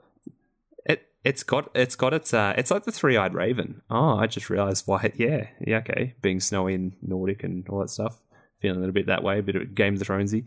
But I think I also like the fact that we're kind of mostly looking at these like uncommon commanders that I do like this trend forward of just cool, interesting commanders at the uncommon slot where you're just going to be able to get your hands on them. It's they're accessible, whatever, but they're not watered down to have an ability that is lukewarm or not very good or anything like that. So Vega is it's a bit like Jewelry actually in a weird way. It's just like the type of effect that's not like game breakingly powerful, but it just helps you along the way and you can do interesting things with it. But it's got flying whenever you cast a spell from anywhere other than your hand, draw a card. So I think that one's really cool in that it's geared towards Foretell, of course, in the set, but there's lots of other weird things you can do, casting things from exile and for your graveyard or the top of your library, or one of my favorites, like Rebound as well, is a really cool one. So you pair it with, is it Tygum? No, Tygum. The, did I get that name right? Tygum. The blue-white dragon. Yeah, monk. yeah. Oh, yeah, Tygum Ojutai Master, I did. Trust your soul, Sam, you know it. Tygum Ojutai Master is the one that gives instant sorcery and dragon spells. Oh, it can't be countered by spells or abilities, but instants and sorceries have, if they're cast from your hand, they have rebound. And I think even that's actually a pretty cool commander. I wouldn't mind kind of brewing together for a bit of fun, but that's the type of thing you just chuck that in the deck as well. You're drawing cards off it. It's just a nice little engine. It's really nice. So yeah, I dig it. Yeah, that trend of uncommon commanders. When did that start? I think it was probably Dominaria. Yeah, probably. Yeah. Well, yeah. And Kamigawa had, and you're right. Well. Those aren't watered down. They're super good. Like if you ever seen Sir Conrad, you know what I'm talking about. Like that thing's a house. It's just it's gonna wreck your face. That's what it does. But yeah, like the stuff from Commander of our Legends. last episode, just last weekend, we did uncommon commanders. Yeah, oh, amazing. And like one of my favorites ever being Sachi, Daughter of Sishiro, which is just a super wacky one. Turns all your shamans into double mana dogs, which is weird. But you're right, I forgot. That aside, I kind of forgot about Kamigawa. Tried that out exactly because it was a legendary kind of had a bit of a legendary theme in that. And I'm glad they're kind of still doing it because boy, does it give us some options for sure. You got to put that. You got to put that with that Arkelos because it's a turtle shaman. Tap it for 2 mana. Yeah. Oh, now it's tapped. There you go. Absolutely. So that's what I was going to ask Andy as a Sultai enthusiast. Have you done? And I've been asking a few people this, and I'm kind of, in a way, I'm glad because I kind of want to brew it. And I usually, if I see something around too much, I'm like, I don't really. That wears off, whatever. But have you thought about Arkelos in any way? Doing anything cool, Sultai? To Nick's point, I have brewed quite a few Sultai decks this year. And it's because of that I didn't try to brew Arkelos. Otherwise, just I most definitely That's cool. Yeah. Because I still don't know the route yet I would take, and I'm keen to see the way people do it. I know I'm pretty sure Coach Davey's going to brew it. In that I kept going. He's from he went to University of Maryland, and I keep saying go Terrapins. And I was like, do the Arkelos deck, and he's like, I'm going to. But I'm interested to see how he would tackle it, and I'm interested to see how you would tackle it because. I don't know. Chesh, were you saying you just see all you see on Arkelos is just like kind of stasising people? Like, yeah, pretty much. I just see it as a stasis which is not commander. the way I'd take it, but I'd probably be more of a friend to all until I'm not. So yeah, I don't know. Keep it tapped. Keep the table in rage. Yeah, exactly. And just, which is why I'll never play it. Time moves slow, says the turtle, and yeah, I think it's cool though, and like a lot of those things. Actually, I'm pretty sure the turtle said time. Moves slow. Okay, great. It's got some flavor text on it that is very funny, and I've read it out when I played it on Colin O'Clock's sealed stream, and I was what was it? It worked very well because it's the type of thing you can read. You can play the commander, you can do the thing, and you read the flavor text, and it fits in really well with what you're doing. I've just got to find the card. Give me 1 second because it's perfect. I don't think it's on the. I do have an etch foil, and I don't think it's on that. So, it may not be. But here we go. It says, oh yeah. So life ellipsis ... is not ... a race. So you keep saying that to people. It's like, yeah, slow them down. And people seem to get. We talked about it before, but people seem to get a little bit like touchy when you're like making their stuff come in tapped. Which I don't think's the most like. Abusive or like crazy powerful effect or anything, but it's like the mill thing and also the like using other people's permanents. It has a way to kind of rile people up a little bit. They're like, we've got to get rid of that turtle because it's somehow disrupting my game plan. I'm like, I don't think it is. It really isn't. It's just slowing things down a little bit, but you can still do your thing. But it is what it is basically. You got to run some vehicles with that. Well, yeah, that's the fun one. And I was like, yeah, actually, just work on tapping stuff. And it's something I learnt with Skeleton Ship, that running the effects of like cards that just want to be tapped is really cool. And I know people can do like the Boros vehicle deck. That's one thing, but I think Sultai has some even cooler stuff, be it like King Makar and Arbiter of the Ideal and, that kind of stuff. And Arkelos, of course. And yeah. So that, I mean, I thought I'd see an Arkelos vehicle deck just, around, but haven't yet. So anyway, and we've got a boat commander, so I think the pieces are kind of starting to pull together. We're getting more vehicles, so I don't know. What did you call it? Maybe I'll do that. Omelet? The Omen Keel. Yeah, the Omen Keel with the Lisa Frank art. Yeah. Yeah. Where is it? Cosima, God of the Voyage. I just want to have fun. That's the one. It could be anything. Could be a boat. It's fantastic. Yeah, you get a boat on the other side. Oh, that art. Yeah, that art's amazing. With the dolphins really nice. And all that. It's so funny. Yeah, exactly. Well, yeah, that's got Skeleton Ship vibes because Skeleton Ship has dolphins with skeletons on it. And what? Stuff. Really? Yeah, a Skeleton Ship does have dolphins on it. Yeah, check it out. So, I believe it does. Maybe I'm just thinking of the turtles. I play the commander. I should know this. Oh, whoa! It does. Yeah, so that's a lot of people don't think that's magic art. They're like, is that like a weird proxy? It's like, no, that's the Amy Weber and Tom Vinus trained art. It's amazing. But the skeleton in the top left, I've said it before. It's like that energy on that guy, just riding the turtle. The best time. Yeah. Yeah, the Omen Kill one with the dolphins on it, and it's a great piece of art. It's really lovely and awesome, but it's got also that vibe of just like, you went to SeaWorld or something and you got a cool like t-shirt. It's just like it's got the dolphins on it. It's like, yeah. I miss SeaWorld. I never got to go, Chesh. It's yeah. I don't know, what's I miss all of those places. Yeah. Is that weird? Like, well, you grew up on the Gold Coast, right? Yeah. I did actually, yes. But the bigger thing is the fact that like I kind of miss theme parks, and I hate theme parks, but I miss I don't understand why. I don't like the shitty rides that are all like, jump on this ride, it'll make you scared. Like, I don't want to be scared. What are you talking about? But I am tall enough to ride this ride. Cloud. Well, that's probably one of the parts of the reasons that I really don't like the quote-unquote scary rides is because I'm pretty tall. I mean, you're actually pretty tall yourself, Sam. We're both about the same height. But I haven't been to a theme park since I was... it's been a time. It's been a time. I think the last time I went actually was when myself and Hayden were still living on the Gold Coast. So that would have been 9 years ago. And we went for one of the Fright Nights at Movie World.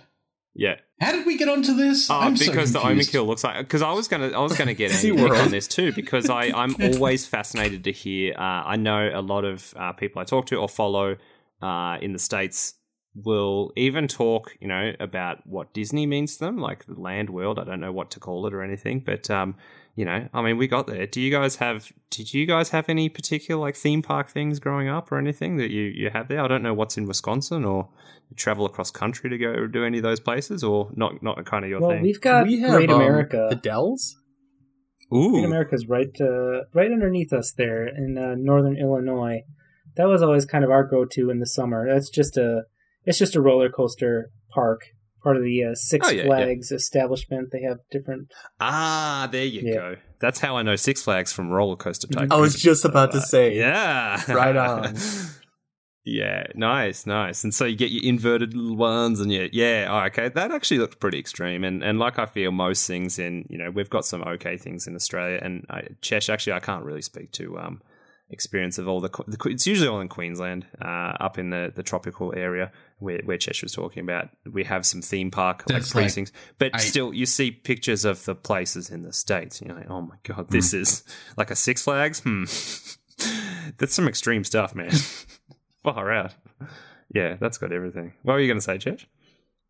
Oh, there's like 8 different theme parks up there, of varying degrees. Like, you have the main ones, which is like Dreamworld, Waterworld, SeaWorld, Movie World? Dreamworld, Waterworld, the SeaWorld, Warner Brothers one?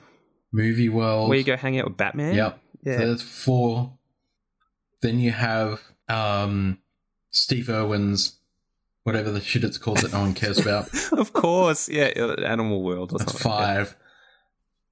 And then there's 3 lesser known ones. One of them is Tank World.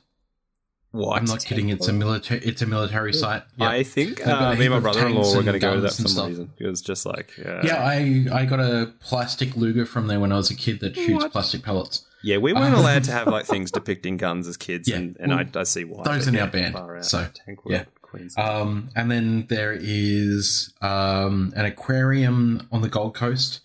There's Ripley's Believe It or Not. Oh, yep. Oh, that's a throwback. Actually, there's 10. Yeah. There is... I was going to say Sega World and Arcade World, which I don't think is open anymore. Yep. I was going to say Sega World in Sydney. Sega World was Sydney, and that closed at least 15 years ago, maybe more. It sure maybe 20 years ago. That was the time. One of my friends used to work there. He said it was crazy. And then there's one else that I can't remember, and I'm pretty sure it's owned by Clive Palmer, so it doesn't matter. So let's not talk about it. Don't go there. There's a lot in Queensland, surprisingly. That's some Australian politics you don't want to get into, and it's just like, we'll move away from that for sure. I worked at Six Flags. Yes. All right. We're getting here. Yes, we've got a lot of Commander chat out of the way today, which is fantastic, and we can keep talking about it. But I'm going to always pursue a tangent. I want to hear some stories about what happened at Six Flags. I'm guessing, first of all, before you get into it, the whole, I've worked a little bit of retail, but I know people at work hospitality tell me those kind of environments, you see every facet of human existence in a way that will always shock you every single day, and people acting like non-humans. You're just like, what? So is that the story here? Well, kind of, sort of. So I actually worked for a third-party company that partnered with Six Flags, and I was a wizard. Yes. Oh, that's so cool. So I had to dress up, in like heeled boots and like a cloak and all this stuff. And I was a barker, so I would bark at people, tell them like, hey, come over and, play this game and stuff. It's awesome. Doing that in like 90-degree weather, just like it isn't the greatest. I would. I mean, I've heard Spruker, but yeah, that makes sense. Or like a Greta, or whatever you call it on Roller Coaster Tycoon when you employ them in your park. You need the panda guy. Yeah, or the tiger, the elephant, this. the entertainer. So, and then you dock their wages because they aren't doing a good job. Big show, it's generally a barker. If you are working in retail, it's a greeter because you're greeting at the door. Yeah. Spruker usually comes with sales. Oh, yeah. But like I've been a barker before at shows with carnies, so there you go. So yeah, barker is what's called. Some of those carnies are really dangerous, but a lot of them are really nice people. Hearts of gold, but yes, go on, Nick, for sure. Yeah, and so like I thought it was kind of really demeaning until later on in the summer we had a new guy come in, and then he was the barker, and I'm like, oh hey, so like what do you do? And he's like, oh, I'm a law student at Harvard. I'm like, ooh, this is awesome. Yeah, exactly. So you just get people from all walks of life on that. Like as you were saying, you get some of the best and worst of humanity. I think at a theme park. Exactly. Yeah, I was going to say, especially I think at a theme park when it's families with their kids, and it's just like that can be. My experience growing up was just like, well, nothing makes your parents or your family a little bit like shitty when there's like a big crowd or like a place where you're trying to go and meet an objective, like go to this thing, and there's just like all of a sudden process or crowds get in the way, and it becomes what should be a really happy time, and it turns into an absolutely like all of a sudden your parents are just so stressed, and you can tell, and the energy sucks, and like you get onto the ride finally, and I'm not even having fun anymore, and I don't know why, because I'm a kid. Like it's just like the energy changed, and yeah, exactly. And so I think the worst, like I say, of that is when people then take it out on people working at places is just the most like thing I'm so against. It's not funny. It's just like just don't, like, everyone's a person. Remember, like, don't you ever forget that. And when people go, oh, I expect this, there's like an entitlement as well, and it just really sucks for sure. But yeah, no, thanks for the story about the Six Flags. It's you're a wizard. Yeah, who'd have known? I was a certified wizard once. That explains why he likes Wizard so much. Yeah, is it Wizard? Yeah. Do you play Adelise? So yeah, I guess I'll put it this way, just to answer all the questions at once. I have brewed and built and played every single Izzet, like commander and color, like partner combination. I've done it all. Dang. Except for the new one. And what? Quite the flex. I was going to say, but yeah, I just Zara, yeah. I like it. I like Izzet. Yeah, no, Izzet's amazing. I was saying, and something I remember wanting to build was that Tibor and Lumia, I think. I'm like, oh, cool, just put a basilisk collar on them, and like, yeah, just do the thing, and everything dies, and like, I can't remember. It might have been Sheepwave like said about like, oh, built deck, awesome, not playing it again. Yeah, it's one of those things where it's like, oh, I can do this really overpowered thing, and you execute the plan, and you're like, okay, well, this isn't fun. Like, nobody can do anything, and I'm only have like this 3/3 flyer that's going to take me 90 turns to kill the table. Yeah, exactly.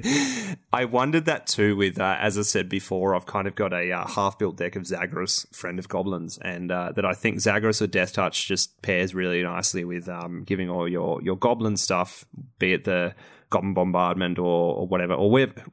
The things that do the damage from the goblin on the way out, that it's like, oh, that's a cool synergy. And I've never built a goblin deck. I got to do it. And then I was reading Andy's article about building Zagreus and that big old buyer beware warning. It's just like you're gonna do this in this way, and you're gonna get all those death triggers. Yeah, you may not make some friends. Like this is just like from using like is it Guilds of Ravnica or whatever, like uncommon, that dagger cast that looks like the Viashino. Yeah, it looks like Dark Kermit, and it's just like, it's just like bang. And people are like, what? Yeah, no, exactly. So it's the one that like you better like follow that up with, proceed to win the game, or else you're just going to piss people off for a while. And I wonder if that was the case, but yeah, no, Zagreus is a weird one. I was going to say back to like weirdly enough theme park chat.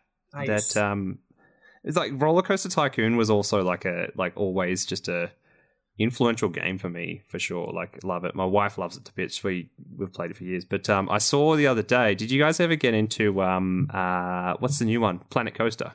I say new. It's been out for years. But like, yeah, I did during quarantine.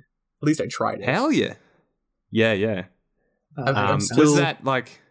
I had to put it down just because I didn't get it. So I built a new PC this year. One to like do better scrap trawler stuff, right? And then to do some PC gaming because I wasn't really ready for the next gen consoles, the new Xbox and PlayStation and all that. Yeah, true. And the first game I installed on my computer, like on my brand new spanking computer, Roller Coaster Tycoon 2. Yeah. It barely run because it was so the old. Isometric graphics and everything, and it's like, yeah, that's charming. There's something so aesthetically pleasing about like isometric anything, and I don't know why. Because like I never, like, aside from Roller Coaster Tycoon, I didn't grow up playing those games. Like I didn't play Diablo or any of that stuff, and I don't know what it is. It looks really nice. Yeah, no, I've tried to boil that down too. I'm like, I don't actually know quite what it is, and it can go back to like the Super Nintendo 16-bit stuff, and it's a little bit spritey, and you definitely see that in a few games these days coming out. They want to emulate that, but I think particularly the isometric stuff always has a place in my heart. Like I never wanted to go past like Age of Empires 2 for that reason, and same with Roller Coaster Tycoon. It's just there's something like chunky and like, I don't know, it's just pleasing about it for sure. It's like it's so nice. It's like a budget deck, right? It's so janky. Yeah, like I like this. Exactly. It's got the charm, it's got the rough edges, but it's like at the same time I see it as very elegant and polished for that reason. Like it's really cool. It's not pushing everything. I don't know, maybe it's like when Minecraft came out, that was an important time in fidelity of video games. That like it was getting to the point where a lot of games were just, especially with new consoles coming out, they were just tech demos essentially, like, you know, could call them walking simulators or press X to pay respects type stuff. Like, you know, you're just an interactive movie with some choices, but like the highest fidelity you could possibly get. And then along comes Minecraft, a game where it's just like, well, it's whatever you want it to be. It doesn't look amazing, doesn't matter. Like it's just like it's got the most heart, and that's kind of what I feel those games maybe. But and then something like Hades last year is like, oh, there's that isometric coming in, and it can look really delightful. We can't get started on Hades, otherwise I'll never stop. Yeah, no. I mean, I'm keen to get into some video game stuff anyway, because I've heard your chats a little bit in the past, maybe on a couple of episodes and whatever. But it's a good way to kind of round out, you know, the last entertaining bit of the episode anyway, because usually it'd run through the whole profile gauntlet, but with 4 people, it's. 2 guests. It'll take forever. But yeah, that was one that you know, like video games are an influence, and like we had the chat with Lenny last week about how interesting it is, like seeing different influences. Sometimes they influence what you know about Commander and why you're interested in that and certain aspects of it, of course. But no, we keep talking about video games for sure. I remember you've been into Dark Souls, I believe. Yeah, so that was something I tried in college. I wanted to get it just because all my other friends are talking about, and that's what you did as a kid, right? Couldn't do it. Just, you know, kick the crap out of me, as it does, because you have to rethink like everything you have ingrained when you were growing up, playing video games as a kid, like everything you all your muscle memory and everything, and how you beat a video game. You have to throw it out the window. It's wrong. It's not going to work in Dark Souls. So it's just it's a retrainer. It's something very, very satisfying. Yeah, and it's like it's self-examining in a weird way. Once you like, it's if you put it on a graph of like your internalization in a weird way, it's just like I'm bashing against this problem with ways that other games taught me to, which is like it's after a while it's going to give me a hand, or like it will submit and kind of, you know, drop its guard and let me through kind of thing, but not this game, and it's not going to help you. It's like, no, that's not the way to do it. Madness is trying the same thing the same way without reconsidering it, you know, and expecting a different outcome. This is like, there's persistence, of course, but it is about re-examining and going, well, maybe I take it this way and like try a different strategy. And it's like, yes, that's right. You've got to, you know, think alternatively. But yeah, I like the fact you got to the point where it is. And people still call me crazy for this, but no Souls fan will say it. It's you know, you're crazy for enjoying a game that is like you're a masochist, like you enjoy the pain of like that. I'm like, no, you get to the point where it's satisfying. You get to the point where it's zen, and even to the point where if I'm having trouble with something in life, I often go to a Souls game to kind of make a little triumph in something I can control. That is very difficult, but it's like you do it and you're like, okay, I feel like I'm in control of some things, and there is ways out of difficult situations, and it is satisfying and it wouldn't be satisfying if it wasn't so difficult. So yeah. So correct me if I'm wrong. I was listening to one of your other episodes with Lenny, actually. Yeah. I think you and Chesh are of the same like parallel as Andy and I, where maybe you're more on the video game side, and Andy and Chesh are more on the board game side. Is that right? Probably. Chesh plays a lot of video games, don't you, Chesh? That is 100% correct. Yes. Yeah. Because Andy has I don't know, from what I've seen, like a pretty good board game collection. Andy, you wanna tell us what you got? Oh, all of it? Yeah, I got the whole thing. I do have a very large shelf of board games. Hi Ho Cheerio and all that. No, not that one. Although we do, because we have a little girl, so we do have a lot of kids' games, but those stay off of my game shelf. All right, I've got my own game shelf. Kids' stuff stays separate. But I got like all kinds of classics. I've got Dominion. Yeah. What else we got? Other good card deck builders like Clank, Ticket to Ride. Clank's one. 5 Tribes. Do you like Ticket to Ride? Let's see, Roll for It, the game, all kinds of stuff. We had like probably a couple hundred games, I think. Oh, dang. Yeah, and it's something I'm very keen to. I mean, it was. I mean, last year was the type of year that was harder on board games and stuff than usual, of course, and unless you're playing Tabletop Simulator, that kind of thing. But very keen, especially to explore that side, and that's why I enjoyed that chat last week because I'm only really a novice into the board game sphere. But exploring that, and that you can get something different out of every game. Sometimes there's themes that cross over in a really cool way as well. But I was going to say, I don't know if I've talked to you, Chesh, or Andy chime in too, but have you guys ever played Netrunner? Yes, I have. That is one of the board games I do own, and I know, I mean, there was a bit of a scene in, there's some stuff going on in Melbourne at some stage, and we did have championships, did we, or something? Game. It's technically not a board game. Oh, no, it's not. It's it's a RPG, living card game? It's a living card game. Ah, correct. living. Yeah. So, was that Fantasy Flight that made those, or? Originally it was Fantasy Flight, wasn't it? I thought that somebody else took it over. Yeah, I think they did, actually, because I can't see the logo on there anymore. Publisher. Hold on. Publisher Wizards of the Coast. Richard Garfield designed it? What? Yep. Oh. Yep. Okay. Fair enough. That's right. Other way around. Other way around. As intended. Yeah. It was shitty as intended. I mean, what? I played it at the professional level for about 4 years. Oh, wow. Get stuff. That's awesome.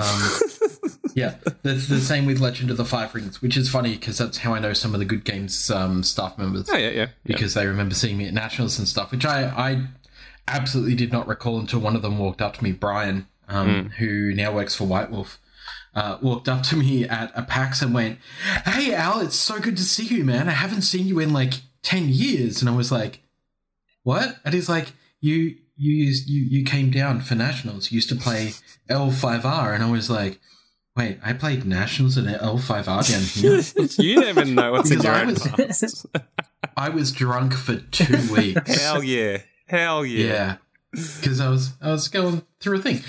Yeah. But I was absolutely drunk for 2 weeks, and I don't remember the trip. I don't remember making top 8 at all. What? I don't even remember what deck I was playing. Like, I was just like, I have no idea what I ran. We call that in the zone. Yeah. Did you win? Yeah, pretty much. No, I made top 8 and got knocked out in the first round of the top 8. You made top 8 and you weren't even sober, like, I don't know what's going on. Yeah, well, that's my card game history. I used to do that with WoW as well. Oh, boy. We'd go out and get absolutely hammered before a big tournament, because it was always my joke of like, and Dragon Ball actually, when I went to Sydney for their big event. My constant joke is always that I play better when I'm inebriated. Yeah.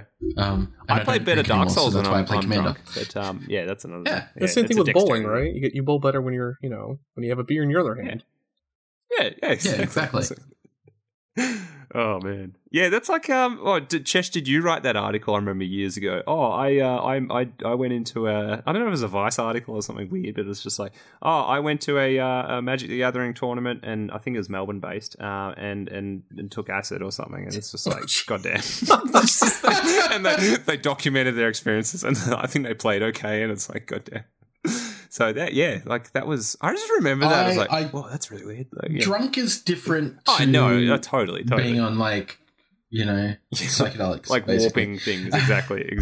Oh, imagine being like, paired up against that kind of opponent. You're just like, man, the rules have changed. I don't even know who I'm playing. It's going to go to time. Like, oh no. Yeah, exactly. I'd be so frustrated. I would be like, really? You're playing this game at this level and you have no idea what you're doing? Like, just get the fuck out. Yeah. Just get out. Get out. There's surely like a little subtle line of text in rules for competition, all that crap anyway, isn't there? Like you can't be intoxicated or nope. There's not? Nope. Okay. Yeah, I think it's one of those community things, right? Like where you just it feels bad because like you could have one person who's just they put in the time and the money and all that stuff and they prepared, and then they're in the top 8 and they get paired against just this bumbling drunk. I mean, like, wait, friggin' Chesh. Like, was this all for nothing? Like, come on, I have to try so hard. Oh my god! And that's exactly what I'm like. I actually, it was the same with one of the wrestling ones. Although I do remember that trip. Yeah. Because it wasn't that I was drunk, but not that drunk. Yeah. And that was Sydney, and I was playing the Jake the Snake deck, which is a really cool combo deck. I shouldn't say it's really cool. It's frustrating to play against because it had a way of just completely locking your opponent out depending on what deck they were playing.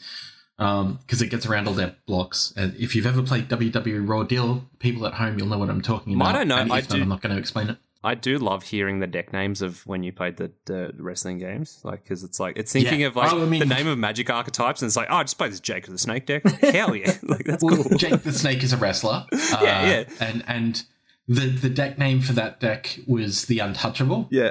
Because you couldn't actually block any of his attacks.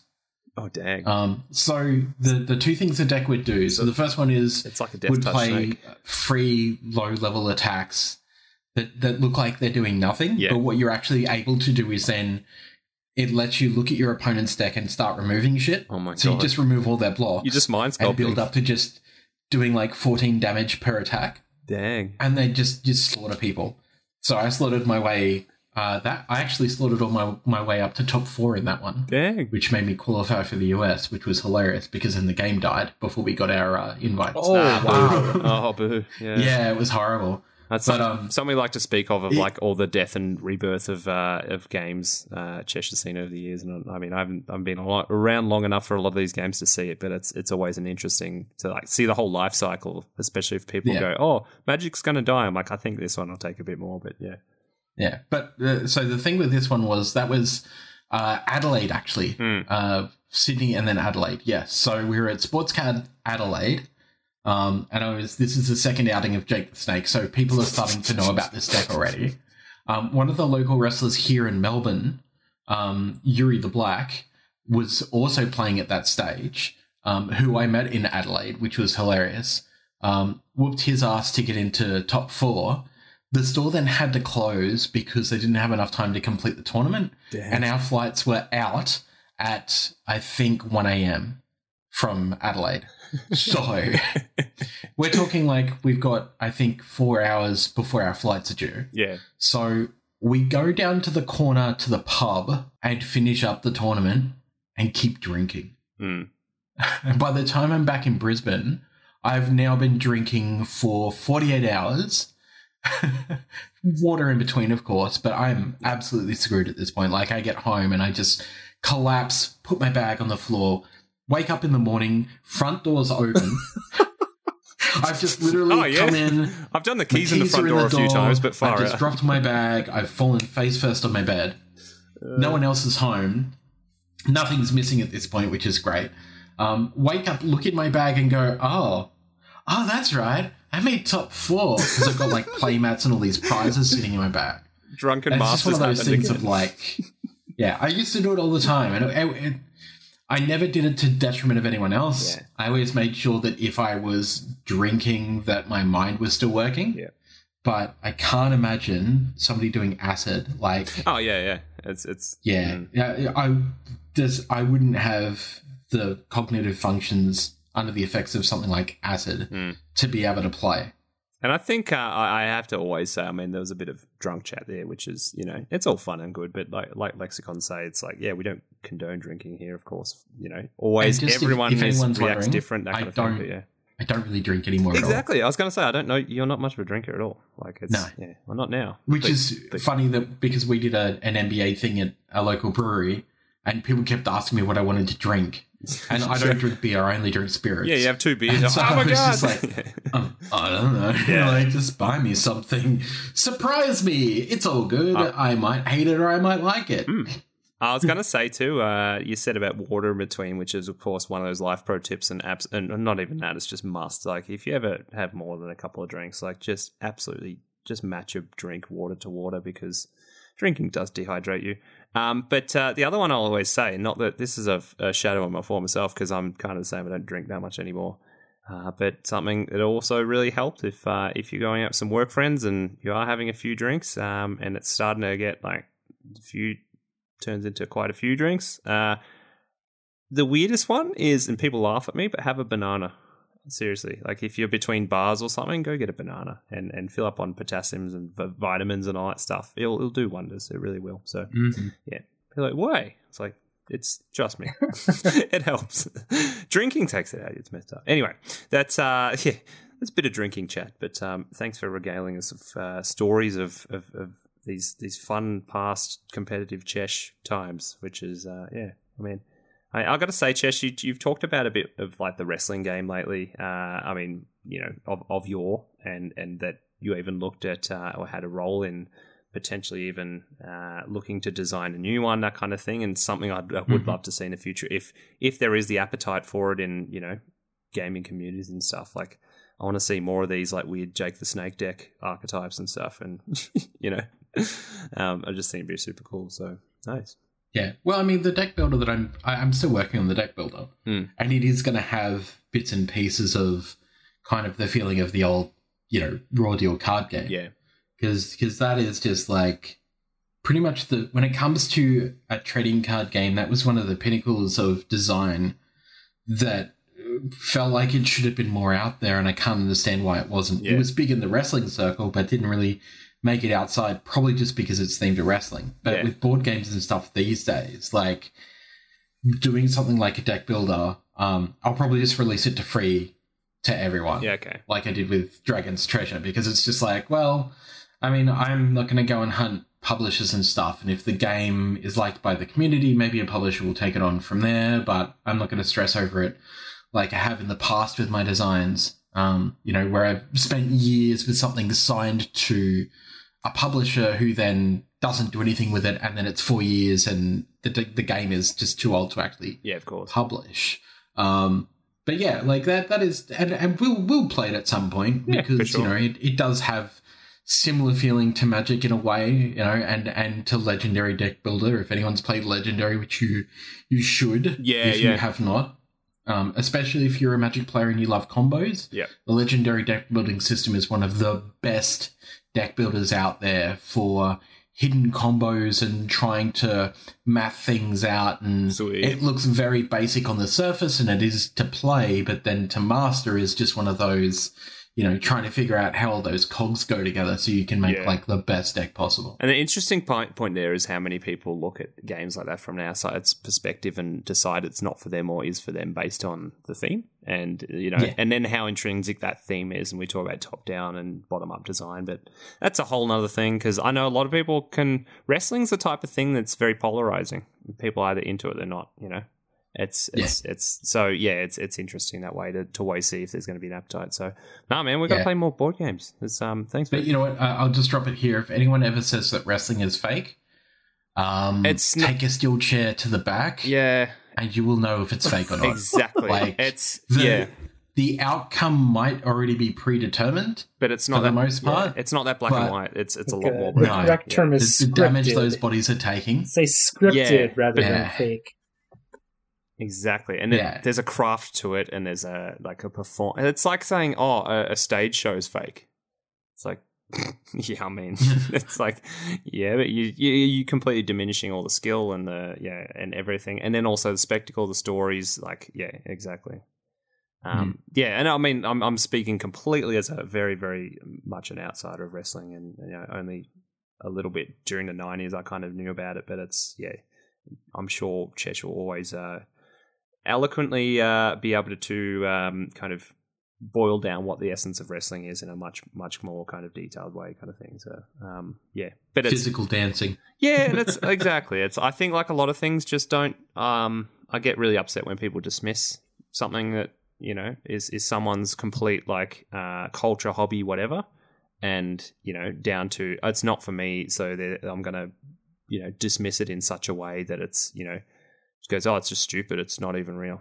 It's like, hey, damn it. Like, no, there's more to it than that. So anyway, no, that's, I mean, thanks for going down all those avenues, guys, and keeping up with the, where we go. But that's the whole vibe we paint here. We love to, we never knew we were going to talk about, theme parks and resulting in board games and all that stuff. It's been awesome. But, I think with that, we're going to sign off pretty much with our last little bit, which is, like we usually do, the entertaining and kind of just what non-Magic media has our taste attention at the moment. And if Andy and Nick want to, boil up anything you guys have been into lately. So I these last 3-4 weeks or so, I have been very much into Stardew Valley, which is basically just a like a farming game. Yeah, exactly. Yeah, I've been kind of obsessed with it, although my interest is starting to wane as I've put a lot of hours into it and I've kind of done everything now, but it's something like on my lunch breaks, because I'm working from home, like I'll eat my lunch really fast and then I'll go and turn on the Switch and start playing, and my daughter will watch, and after she does her homework she'll play too. She's not as efficient as I am, so she's not making the monies that I am, but I'm trying to enjoy every facet of being a farmer and, fantasizing about how cool it would be to be a farmer if I didn't have such a bad back and that kind of stuff. But it's fun. I've been really enjoying it. No, I think it's got such a beautiful flow to it, and I've talked about how much nature means to me, and I'd like to move towards that kind of thing, doing permaculture and stuff in real life, but like in a day and age where your games are so fast paced, and so like do your Call of Duty and just shoot respawn, whatever. It's all a bit. Playing games often isn't that like stress relief like it kind of should be, but I'm really happy that game exists, and there's a few others like it, but that one particularly has it's open ended enough, but it's just like you can kind of do what you want to do there. I want to plant a thing of all leeks or something, or just like make an ornamental garden or something. And it's so calming and delightful. And yeah, I'm really happy to see that. It's also like it came out a while ago and people are still finding out about it very recently too. And they're like, oh, this is the game for me for sure. And also the sprite graphics we talked about before too. There's something very, very charming about that. Love it. Chesh, what was yours? WandaVision's disappointing. Don't watch it until every episode is out. Okay. Yeah, that's probably it. Yeah. I'm enjoying WandaVision. I saw the first 2 episodes and I thought it was entertaining. I'm interested to see where they go. I think I'm still going to watch it, and yeah. And that can come down to a style too, depending on what the show is like you say, Chesh, but I know a lot of people waited for Mandalorian to be completely front loaded and, watch it all at once if that's their way to do it. I don't mind watching things one episode at a time, but yeah. I just feel like there's not enough to WandaVision for it to be weekly. Like, I understand it needs to be weekly, and that's fine. And by the end of it, I think that once the bigger picture is available, it'll be better, because it feels like the type of show that I would rather binge watch than watch one by one, whereas Mando was definitely a one by one because each story was kind of self-contained. Yeah. It wasn't like every single episode is the same cliffhanger building to whatever this thing is, which is, most likely, if you've ever read the comics, it's pretty much just Wanda stuck in her own head. Yep. For the most part, being one of the most, or the most powerful mutant, the world has ever seen. And I feel like it's probably the same premise as the comics, or at least very close to, because we, obviously have Sword, which is the offshoot of S.H.I.E.L.D., which is not a spoiler. This is a thing that you see in the trailers. But yeah, I just feel like it's going to be extremely entertaining once all of the episodes are out. But until that happens, I feel like you can't. It's missing that hook to keep me coming back. Yep. Interesting. But yeah, if you enjoyed your time and it hasn't been a waste of time? Okay. No. I've not enjoyed the episodes by themselves. Yeah. Simply because they don't feel complete. Yeah. I don't know. I was going to say, we were delighted with old such school a good show like Mando sitcom style of it. It just makes me smile. I was watching them. I was just grinning the whole time. I see where they're going. Wait until you get to episode 3. I see where they're going with that, and that's kind of cool. But I reckon I might view it on Andy's kind of, lens there, that I'd be like, I'm actually kind of, a lot of it is the visual styling and the kind of, the feel that way that may be stringing me along kind of thing. But, as I said before, I don't mind a slower show if that's the way it is. But then also that, like I say, that Mandalorian was something recently that was such an amazing combination of was the two styles of shows you talked about before. Like they're either self-contained, each episode. I mean, The Simpsons being like the ultimate one of those where nothing ever happens beyond the episode. It's just a self-contained thing. Or it's more... I don't know the words. I lost them before. The two types? Yeah. When you can have both in a way. Like it's self-contained, but it is progressing. Like it's in an interesting way. And I love the adventure format of Mandalorian that did that. And I think, like I say, I think we're just a little bit spoiled for how well that was done. So... but then again, I don't consume as much media as you, Chesh, so you'll probably coin me into a lot more that do it very, very well. Yeah, correct. I and that's the thing. Like, I do take in a lot of media. Yeah. Be it from like podcasts to movies to TV series to, I'm always going to have that bug. Yeah. And it's one of those weird things where I always say, like, because I've worked in these fields before, like, I've got a really weird kind of fascination with current media and current technologies because of how we've progressed even in the last 20 years. Totally. And I think that's why I keep coming back to this stuff, and like it's not a waste of time for me because I'm using that time to like pretty much just see what everyone's doing and how they're doing it, and seeing how I can incorporate that kind of stuff into what I'm doing. Yeah, and you never know how seriously you're going to take that in the future again. Like, it could be back to movie critic type stuff again, like, who knows? Exactly. Nice. My one for this week was, it's weird. It's a game I haven't even played yet, but I watched the review. I'm like, I'm going to play it. And the reason I bring it up is because I have played 1 and 2 of it, and it's very much the same formula, but in a very good way.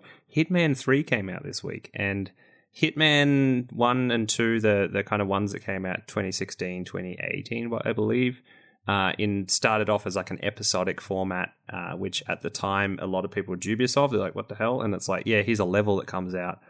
But in Hitman style, there's so much into it. There's so much detail, so much immersion. And then this point, creativity and comedy, in a weird way, is very self-aware. Worked really, really well. And so now number 3 is out, and it just adds all those levels into like a one package kind of thing, so you can access all your 1 and 2 levels over the last few years. And there's so much replayability in it, and just so much charm. And from what I've seen, I watched a couple of reviews, and like, this is the best of it in the whole series. And the reason kind of I want to link it back in a weird way, but whether Nick chimes in here, but the level design is something I put. There's only one other thing I think of, and it's Dark Souls, for how good the level design is in these Hitman games, and just how dense and detailed and everything is considered, and like how amazing that stuff is for sure. So look forward to playing that this week for sure. So. Now, Nick, did you have anything you're vibing at the moment? Yeah, before that, is that the Hitman game where it has like the heat-seeking briefcase that you can just throw at people? I believe so. Or awesome. my wife will be able to tell me because she's played the older ones, and I never did until the most recent ones. But I can't remember if it's in the latest ones. I'm sure it is. But of course, there's things like bananas and fish, and like it comes down to how weird and creative you want to be with your missions, and you know how many weird things you can get away with. It's so strange, but exactly. I gotcha. Well, I've been meaning to get back to Sekiro. I took a little bit of a break. Oh yeah. You know, when Cyberbug came out, and I'm still not playing that. Cyberbug like, 2020. It's just like vanilla Skyrim, if you will, just cranked up to 11. Yeah. I don't want to reset my computer every 20 minutes, but enough on that. So, if I don't play Sekiro, I'm probably just going to go back to Hades. I'm just getting through the lower heats. I finally, rolled the credits on that, so a lot more game to play. Oh, nice. And then if I'm not doing that, I got bowling, so always have bowling to do. Nice. So is that is one of your key hobbies, right? Yes. Nice. So I was going to make the what is the little quote of Big Lebowski there for a second, but it's kind of just escaped my mind. But no, awesome. So yeah, how's bowling been as far as being able to get to down and actually go and do it in these weird times? Yeah, it's the leagues started interesting. So both of the leagues I had last year ended abruptly because I don't know if it was over there, but over here it was around like middle March that everything just started shutting down, and so the leagues were just canceled and season's over. Same here, yeah. And then this year everybody's masked up. One of my leagues does have lane distancing where you have one team on a pair of lanes, so that's all you get. Like so you're well distanced out, and the other one is just, unfortunately, it's just a bunch of old guys that don't care. So everybody's masked up still. It's great, but we'll try to sit away from each other as far as possible. It's interesting. It kind of takes kind of like with Commander, some of the social aspect out of it. Like you don't have like the fun visual cues, and not everybody's drinking because they don't want like drinks out in the open. Of course. It's not terrible. It's just different. Yeah, and it's like, it's still we want to do it, of course, but it's like it's not the same. But at the same time, I'm sure you're just like, well, this is what we're going to do at the moment, and we're not going to pretend all this stuff doesn't exist. Like it's we'll just do it safely, exactly. So yes, if it means you get to do it, exactly. So no, credit to you. That's great. I was going to say that reminded me in a weird way of the that weird tweet today. Colin was talking about schoolyard games for some reason. I think everyone was posting there like post top 5 like 5 games or something, and he posted all these like physical games you actually play, and especially like schoolyard ones. And I had a massive chuckle about Foursquare. Yes. And I had to chime in because it's I know Foursquare, and this is such a weird tangent, I know, but Foursquare being for me the painted four squares in the schoolyard where you have a tennis ball and you bounce between the squares, and it's kind of, I think you announced it like you mentioned it was like table tennis is probably the best way to put it, like ping pong, and in the rules having to bounce between like in the squares and everything. But I recently, it's funny because I recently had a what was it? Not like a debate with, well, it was my wife and then someone else about like where they grew up and went to school. They're like Foursquare. I've never heard of Foursquare. We'd called it Downball, and it's like, okay, fine. Like, and so I was delighted to see someone from Milwaukee going, "Oh, it's Foursquare." Like, hell yeah! See, so what, Chesh? What did you call the game? Foursquare or Downball? Or did you have neither? What? What's that? Never played it. You didn't have it at all. Don't think I've ever. Did you have? No. You didn't have the painted squares on the the asphalt at school, and you played this weird game where you bounce a ball. Not at all. No, we played handball. That's probably what it is. Was it in 4 squares? It was in many squares. Or 2 squares sometimes. Sometimes 2 squares, 4 squares, 6 squares, 8 squares, whatever we could take. Yeah, okay. However many people we could get. Yeah, it was just handball. I was going to say those big ones become like big unwieldy commander games where it's like we're playing 7 play commander. And it's like, oh god, this is going to go bad. Yeah, weird. So there you go. It's like the name changes everywhere. It's strange, but yeah, somehow it's like I was just so delighted to hear Foursquare did exist somewhere else, and I wasn't just imagining it. So yeah, nice. All right. Weird one to end on, I know. Well, in that case, I think good place to wrap it. But just want to thank the Scrap Trolls for joining us and for a good lofty chat about Commander and then everything else in life, as we often do. But Andy and Nick, you've been delightful. Thanks so much for joining us, and it's where can the people find you? All right, Andy, you're up. Yeah, well, first off, thank you for having us. This has been great to sit and chat with you guys. I don't talk to a lot of people from Australia, so that's been pleasant.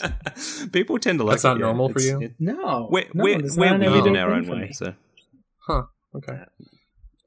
So yeah, you can find us on Twitter at ScrapTrawlers. You can find us streaming on Twitch at twitch.tv/ScrapTrawlers. We stream budget EDH gameplay the first and third Sundays of every month. And then we have our Scrap Chats every other Tuesday where we just talk about various EDH topics. Love it. You can also find us on YouTube as well. All of our streams we upload to YouTube later on. Very, very good. Chesh, my friend, where can we find you? You can find me at all great places where your mum's not. Don't you dare. Stop it. You can find me at twitch.tv/CheshirePlaysGames, youtube.com/CheshirePlaysGames, twitter.com/CheshirePlays, because Twitter is shit. Oh, so that has its days. Yeah. If you want to find my basketball stuff, just look up Chesh Breaks. Love it, love it. And you can find me at Pass the Jam Sam on the Twitters and the Instagrams, but more importantly, you can find the podcast on the Twitters at CMDR_crunch, Instagram at CMDRcrunch, and the website is cmdrcrunch.fireside.fm. And send us thoughts, feedback, questions, pictures of cephalids. Pictures of kittens. Pictures of kittens, yeah, sure, and magic cards, to cmdrcrunchpodcast@gmail.com. So, yeah, no, it's a good one, and I'm going to let you all go along your merry ways for what is now hopefully still a reasonable hour in Milwaukee time. Wait a sec. Yeah. Hot tip time. When you're making a roast lamb, create some slices in the top that are approximately 1 inch for you Americans. Do a crushed garlic and cheese mix-up and insert it into the slot with a little bit of pepper and salt before you cook it. Trust me. Thank me later. I love that. Usually it's like, any advice this week? You go, don't know. And it's like this one you premeditated for a long time. I'm very, thank you, Chesh. But yeah. I've been thinking about roast lamb all day. Fair. Andy, Nick, do you have any advice for our listeners? Oh, wow. It's a hard one. It's like, it's on the spot. Yeah, brew some budget decks. It's fun. And you actually learn a lot about brewing by brewing with restrictions. Word. Yeah, I guess I get some advice. It's more just, I guess more of a plea. It's a new year. We're hopefully coming off the end of COVID. Just try to be kind to each other a little bit. Just a little bit more. Yes. Like, you think you're being kind, try a little bit more. It'll go a long way, trust me. Yeah, no, exactly. And I don't know if I emphasize that enough at the start, but, that's something really, really needs to be shouted out about Scrap Trawlers, that it is a positive place and it's a constructive place, and it's, and I'd like to think we keep it positive here. Don't worry, guys, Chesh means well. Yeah, he's critical about things sometimes, and all the things. He's just got more wizard energy and more experience than a lot of us, and he's seen some shit. So no, exactly. No, he's a lovely person. I like you, Chesh. But I'm an old man wizard. You what? Old man wizard. But yes, no, definitely. Like, it's just be kind to each other. Don't take the card game as seriously, but no, you can. You totally should, and we do as well. We do content about it, but it's like, don't let it rule your life in an emotional kind of sense, that kind of thing. And also, like, I like to promote too that if you walked away from last year and go, we didn't learn anything. It's like, well, I don't know. I think we all learned something, as resilience, everything like that. And it's try harder. Yeah, there's always something to be kind of reflected on for sure that you can, will make us better moving on in a way. So, yeah, exactly. Be good to each other. And I'll recommend get into baking bread. I haven't said that before, but it's one of those exercises, almost like we're talking about Stardew Valley before. It pays to have a hobby, a thing that puts you on a timeline that isn't immediately gratifying. And it's like, gardening does the same thing for me, like in real life. And it's, find something that takes a little bit of like almost like physical investment, and then it doesn't immediately pay off, but it's gratifying over time. And it's one of those things that really kind of nourishes the soul. So yeah, getting sappy. Take care, friends. We'll catch you next week. Bye. Bye.